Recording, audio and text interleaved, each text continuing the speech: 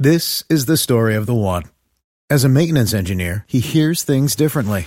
To the untrained ear, everything on his shop floor might sound fine, but he can hear gears grinding or a belt slipping. So he steps in to fix the problem at hand before it gets out of hand. And he knows Grainger's got the right product he needs to get the job done, which is music to his ears. Call, click Grainger.com, or just stop by. Grainger, for the ones who get it done. Assurance. Can you know that you'll be in heaven when you die?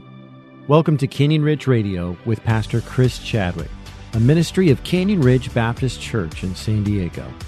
You'll hear verse-by-verse preaching that will help you know and love Jesus in a personal and practical way. Last week, Pastor Chris Chadwick started a message called Kept by the Spirit. We're learning how the presence of the Holy Spirit is an absolute indicator that we are saved. This week, open your Bibles to Romans chapter 8 and listen into this message in progress as we learn what it means to be kept by the Spirit. Notice he doesn't say in verse number 6 to be spiritually active. You see the text? He says to be spiritually minded. What you think about. And here's the deal. Nobody in the room knows what you're thinking about. Like, I kind of look around. I've been pastoring for 30 years, 20 years as a senior pastor, almost 30 years, 28 and a half years. And I could kind of tell when people are like, it seems like I could tell people in the service and not in the service. But I get that wrong on a regular basis. Debbie will come home. She says, how was it? Oh, it was great. Hey, did you meet this person? Yeah, they didn't really seem into it. She's like, oh, really? Because they told me they loved it and they're coming back and now it's burning lunch. And you're just never sure. I can't tell for sure what you're thinking. But God can. To be spiritually minded is life and peace. Continue looking just because of the sake of time. I want you to see this word life and peace. The word life is a life that satisfies even when circumstances are difficult, even when life is challenging, even when the sickness might take the person away from us prematurely, even when the job fails and peters out, even when a friend walks away. It's a life that satisfies by being indwelt by God even when circumstances are difficult. It's the life of joy and glory in the kingdom of God, which awaits the truly redeemed, saved believer. And he says this, life and peace. Peace meaning health and welfare, every kind of good. Now that doesn't mean financial freedom and that if you live for Christ, God's going to make you a millionaire and give you 12 acres on the ocean and you'll be the mayor of La Jolla. It just means God has something good for you. And how does God give you peace? Well, Romans chapter 5, verse number 1 is really clear. We are being justified, therefore being justified by faith. We have peace with God through our Lord Jesus Christ. We're justified means to take us to our original state at creation with God, where we're back to a state of innocence like Adam was when he was created. We are justified by faith because of the work of Jesus Christ, by whom we also have access, verse number 2, by faith into this grace wherein we stand and rejoice in the hope of glory. We are justified by faith, and the product of justification we see in 5:1, we see here, and many other places throughout Scripture, tremendous amount of places in Scripture, that we have peace. Yet we live in a world without it. We live in a world devoid of peace. We have a mental health weekend coming up on the 29th, and I really pray that you'll come, because I want you to understand with certainty that if you're saved, joy and peace are the expected state of the believer's mind. You are to live in a state of joy and peace. God has that for you. God expects that for you. God desires that for you. All the money in the world never compares to joy and peace.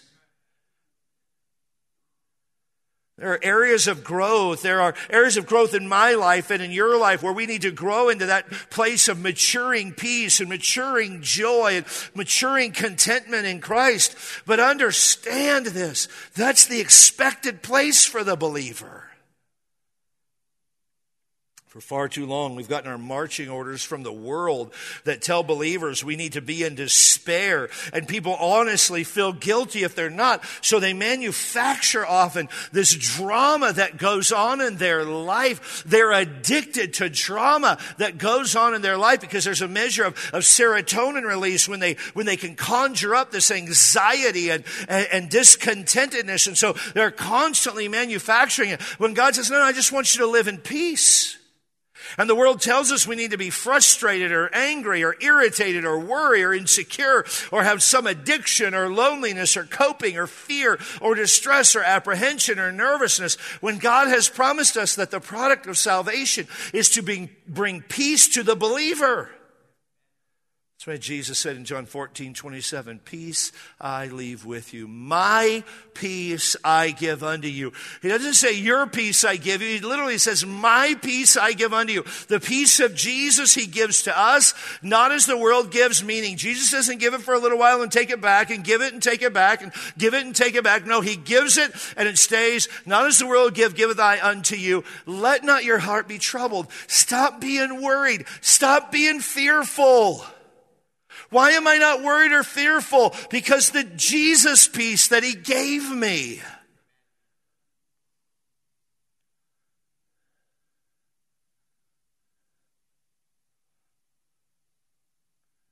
He doesn't stop there. Philippians chapter 4, verse number 7.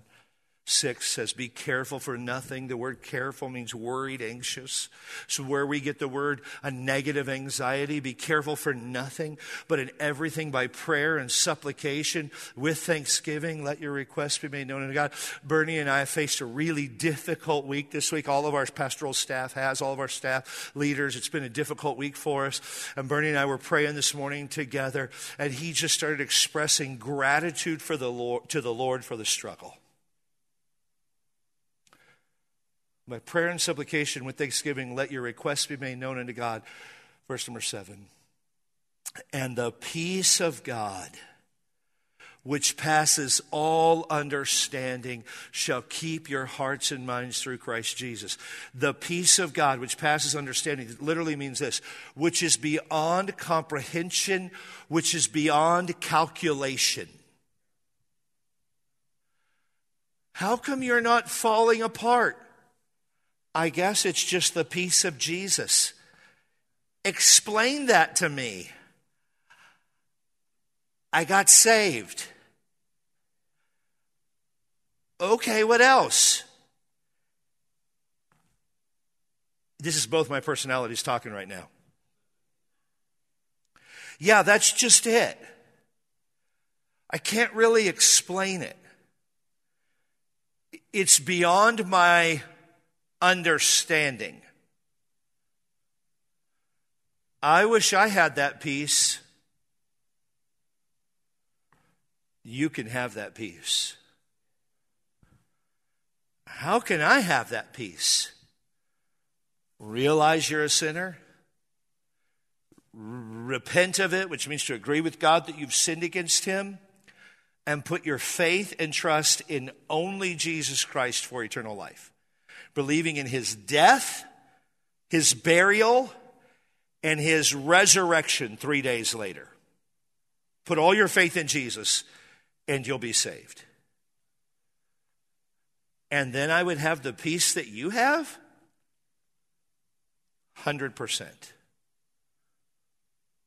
The peace of God, which passeth all understanding.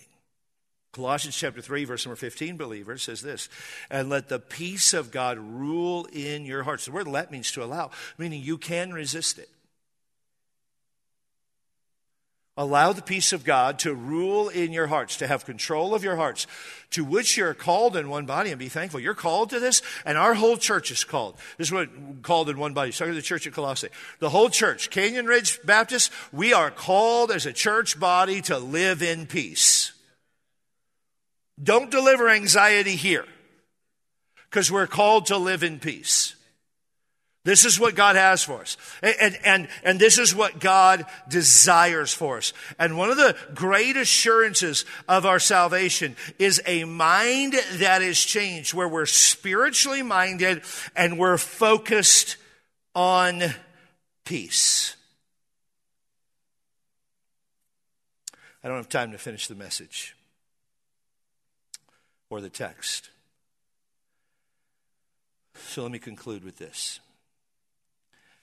I was born in the greatest decade ever.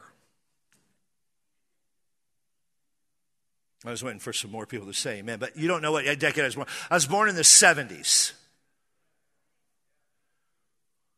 If you just laughed, I pray you break something on the way out the door. I'm teasing. I was born in the 70s, 1972. I was born into a pastor's family, as many of you know, and I lived really, I came to Christ. I finally understood the gospel with clarity, and came to Christ June 16th, 1983. I was 10 years old. I'd be 11 in the following September. So I've been a Christian now 40 years, but I've been in church every Sunday of my life other than 14. And when I was in high school, when I was in junior high, my dad and my family lived in South Dallas. If you're from Texas, I lived in South Dallas. We lived in a place called Pleasant Grove. It's a community right next to Oak Cliff. That's where I lived. Went to school there, played football there, was really excited. Football in Texas is just, that's all that matters in life. And I broke some bones and went to the doctor, and the doctor said, well, I'll put a cast on him, to my mom. My mom said, well, should he play or not? The doctor says, does it matter what I say? And I looked at the doctor and said, no. And he goes, right. So I kept playing football. I mean, it's just my life. And then my parents moved from Texas between my 8th and 9th grade year to Oceanside, California, 40 miles north of here. And my dad started a church in Oceanside. I went to Tri-City Christian School. They didn't have a football team, but they did have a basketball team. And so I played on the basketball team and soccer team, which is kind of not a sport. And I like soccer. I mean, come on. If you only score 1 point after 90 minutes, is it really a sport? And so it was a lot of work and a lot of running, and I just was using it. I used it to get in shape for basketball. I enjoyed it. It was fun. And I played soccer. And those of you that play soccer, please don't send me an email. Don't come complaining after service. Don't talk to me. If you played soccer, just don't talk to me. I'm teasing 100%. I know many of you weren't athletes, so you played soccer. And it was nice to be the pastor here. Bernie will be filling in from now on. And so I played soccer. I had a great time. And I really fell in love with Southern California. I really fell in love with Oceanside. It was a wonderful place. I thought I'd have friends for life. Well, I'm not sure exactly what happened. I'm really not. I just know I showed up at home one time in the summer of after my 10th grade year, going into my 11th grade year. And my parents said, we're moving to Spokane, Washington. And I was like, what? We're moving where? I had just gotten a job. I was about to get a job at the San Diego County Fair, where back then in a 3-week period, we would make about $4,000 in 3 weeks, me and a couple friends of mine. And I was like, what happened? And I had no idea what had happened. And my parents just felt led of the Lord to move to Spokane and start another church. And so we moved up there. But when we moved, I got really ticked off at the Lord. I got ticked off at everybody. But I was like some of you. I could be mad on the inside and nobody knows it. I could be seething in rage and nobody knows it. Now, it's not the case. But back then, I could do that. Back then, that was just me.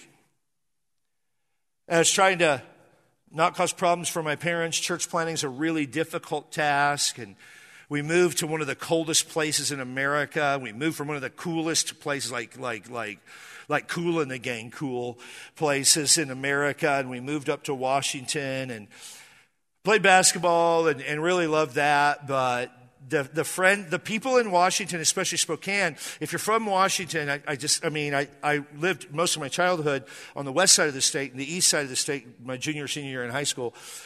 And Washingtonians are just different. I don't say that rudely, but they just think differently, and they say words like actually, and it's just kind of nutty, the things that they do, and it was just different for me to move there, and we moved there, and I never really fully connected with anyone. I went to a school where kids had all gone. Some of you probably moved, maybe if you were in the military or whatever, and you moved, and you moved to a school where people had been in the same school since kindergarten, and if you're an athlete, I joined a basketball team where guys had been playing together for either 13 or 7 years, and I came in and took a senior starting position, which, boy, that endeared me to the school and to the team, and it was just not great for me, and I really got angry with the Lord, like some of you are right now. Now, here's the deal. I never skipped church. Matter of fact, I went to church Sunday morning, Sunday night, Wednesday night. I helped my parents because we literally had no money, and so I would go to school. During basketball season, I'd be at practice at 5:30 in the morning. I'd practice. I'd go to school all day. I'd get out of school, go home, do some homework for a couple of hours, eat dinner, and then at night, my family and I we would clean office buildings just for some money. We'd clean office buildings as a family in the evening. So I would work from I'd be up from like 4:45, 5 o'clock in the morning, and we'd get home about midnight. And I just kept that for a couple of years till my mom started a business and supplemented some other stuff. And I was angry. Still went to church. I still tithed. Amen. I still gave to missions. I even still went on outreach. But I was ticked off like you can't imagine. Right out of high school, I bought the coolest car ever built. A 1982 Subaru GL. 4 cylinders of sheer awesomeness. 13-inch wheels. Off the factory, 0 to 20 in 4.5 seconds. I love that car. Couldn't get it stuck. It was cool, kept it clean, had a huge dent on the right front fender. It was great. I love that car. If I could find another one, I'd sell Debbie's car and buy it. Love that car. It's awesome. Enjoyed it. But I walked away from the Lord.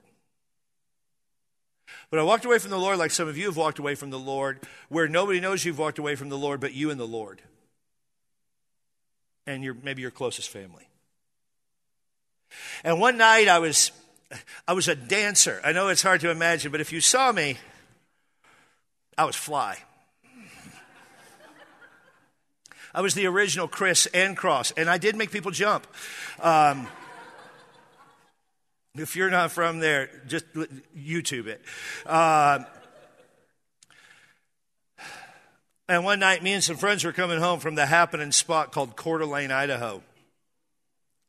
If you wonder why I'm laughing, if you've ever been to Coeur d'Alene, you know I just lied. That's like saying, I want to move to Nebraska. Nobody wants to be there.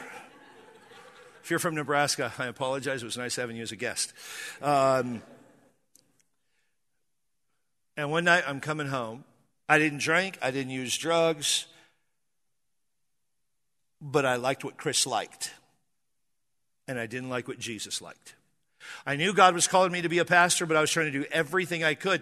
And he wouldn't stop calling me, so I kept going deeper and deeper and deeper and deeper into the world to try to get him to stop. But here's the thing about the calling of God. He doesn't stop doing what he's doing. And if you're saved, he's not going to stop doing what he's doing. And I'm coming home from Coeur d'Alene one night. It's somewhere around July. And I'm on I-90, Interstate 90. And I'm coming around a bend. And I'm moving northwest to moving straight west right outside of Post Falls, Idaho. I could take you to the rest stop. Today I could take you to the rest stop. I'm listening to Keith Sweat on my tape deck.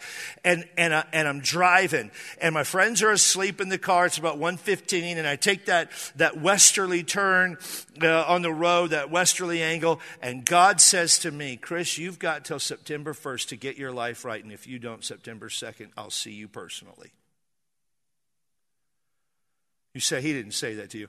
He said it so clearly, I thought somebody in the car said it, but I knew the two dudes in the car didn't know anything about Jesus. They would go to church with me. I think today one of them is saved, and I'm not sure about the other one. And I was like, what in the world? So I popped out. I loved music. I popped out Keith Sweat, and I put in Take 6, because they're a Christian a cappella group. And I thought that would drown it out and give me a measure of comfort and peace. And I just started listening to it. And God just kept getting louder. September 1st, September 1st, September 1st, September 1st. I've been messing with you long enough. September 1st, September 1st. And every day after September 1st, when I think about the things of the flesh, hey, September 1st is coming. September 1st is coming. September 1st is coming. September 1st is coming. And by the grace and goodness and kindness of the Lord, the Spirit of God kept coming to me and speaking to me and speaking to me. You say, well, my story's different. Great. Your story's your story. This is just mine. And he kept coming to me. And finally, I just had to say, I know that I'm saved because God's convicting me deeply. I have no peace. I have no joy. I couldn't figure out why my unsaved friends had more fun than I did. But I figured it out pretty quickly. That they had a different father. And their father didn't care, and mine did. And I remember,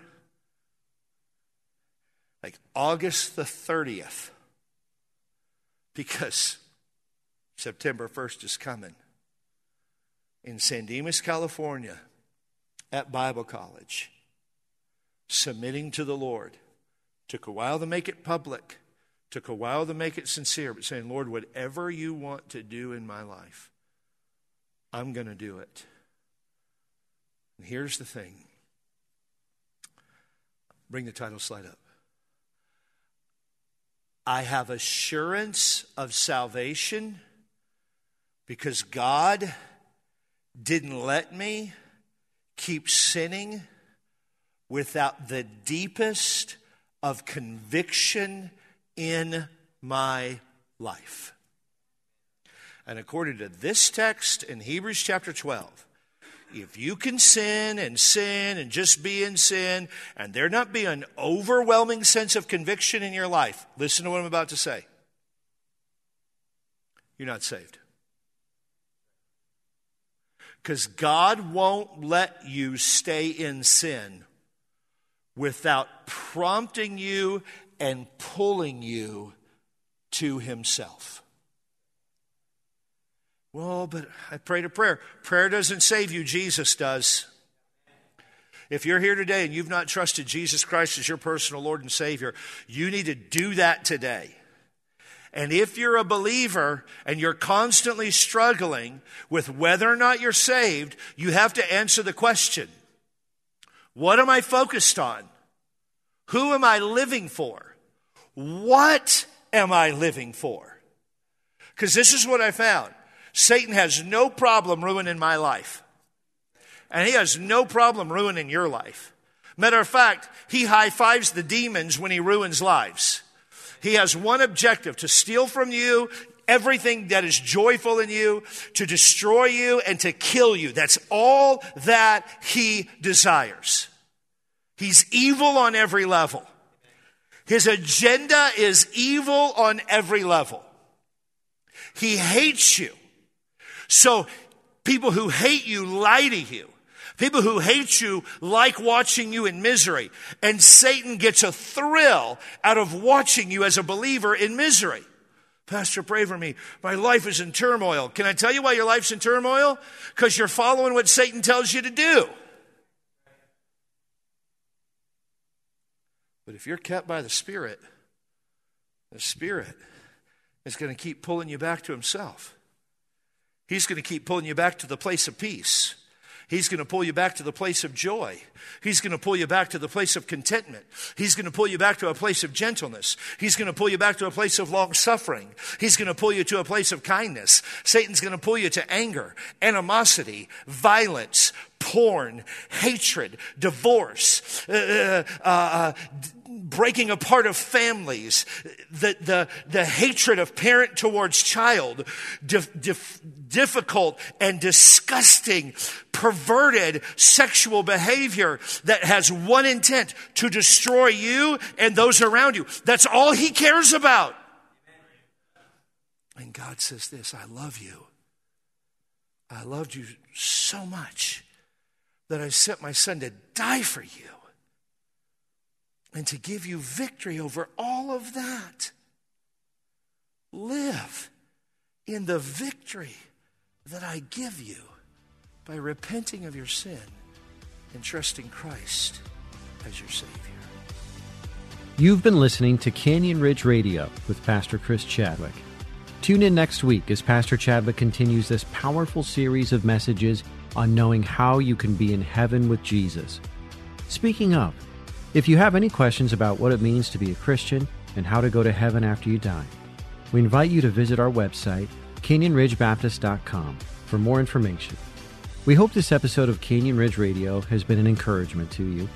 Canyon Ridge Baptist Church is a growing church located in beautiful San Diego, California.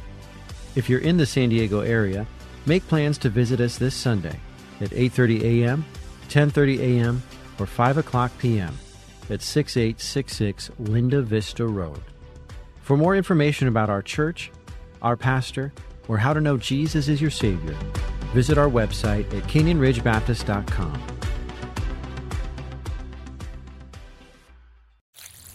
Planet Oat oat milk is so rich and creamy. I love it in my cereal, but also in smoothies. With 0 grams of sugar in Planet Oat unsweetened varieties. But it gets even better. It's an excellent source of calcium with vitamins A and D that's delicious in everything. Including my lattes. Pick up the carton that has it all. Or visit planetoat.com for more. Planet Oat. Be good to you.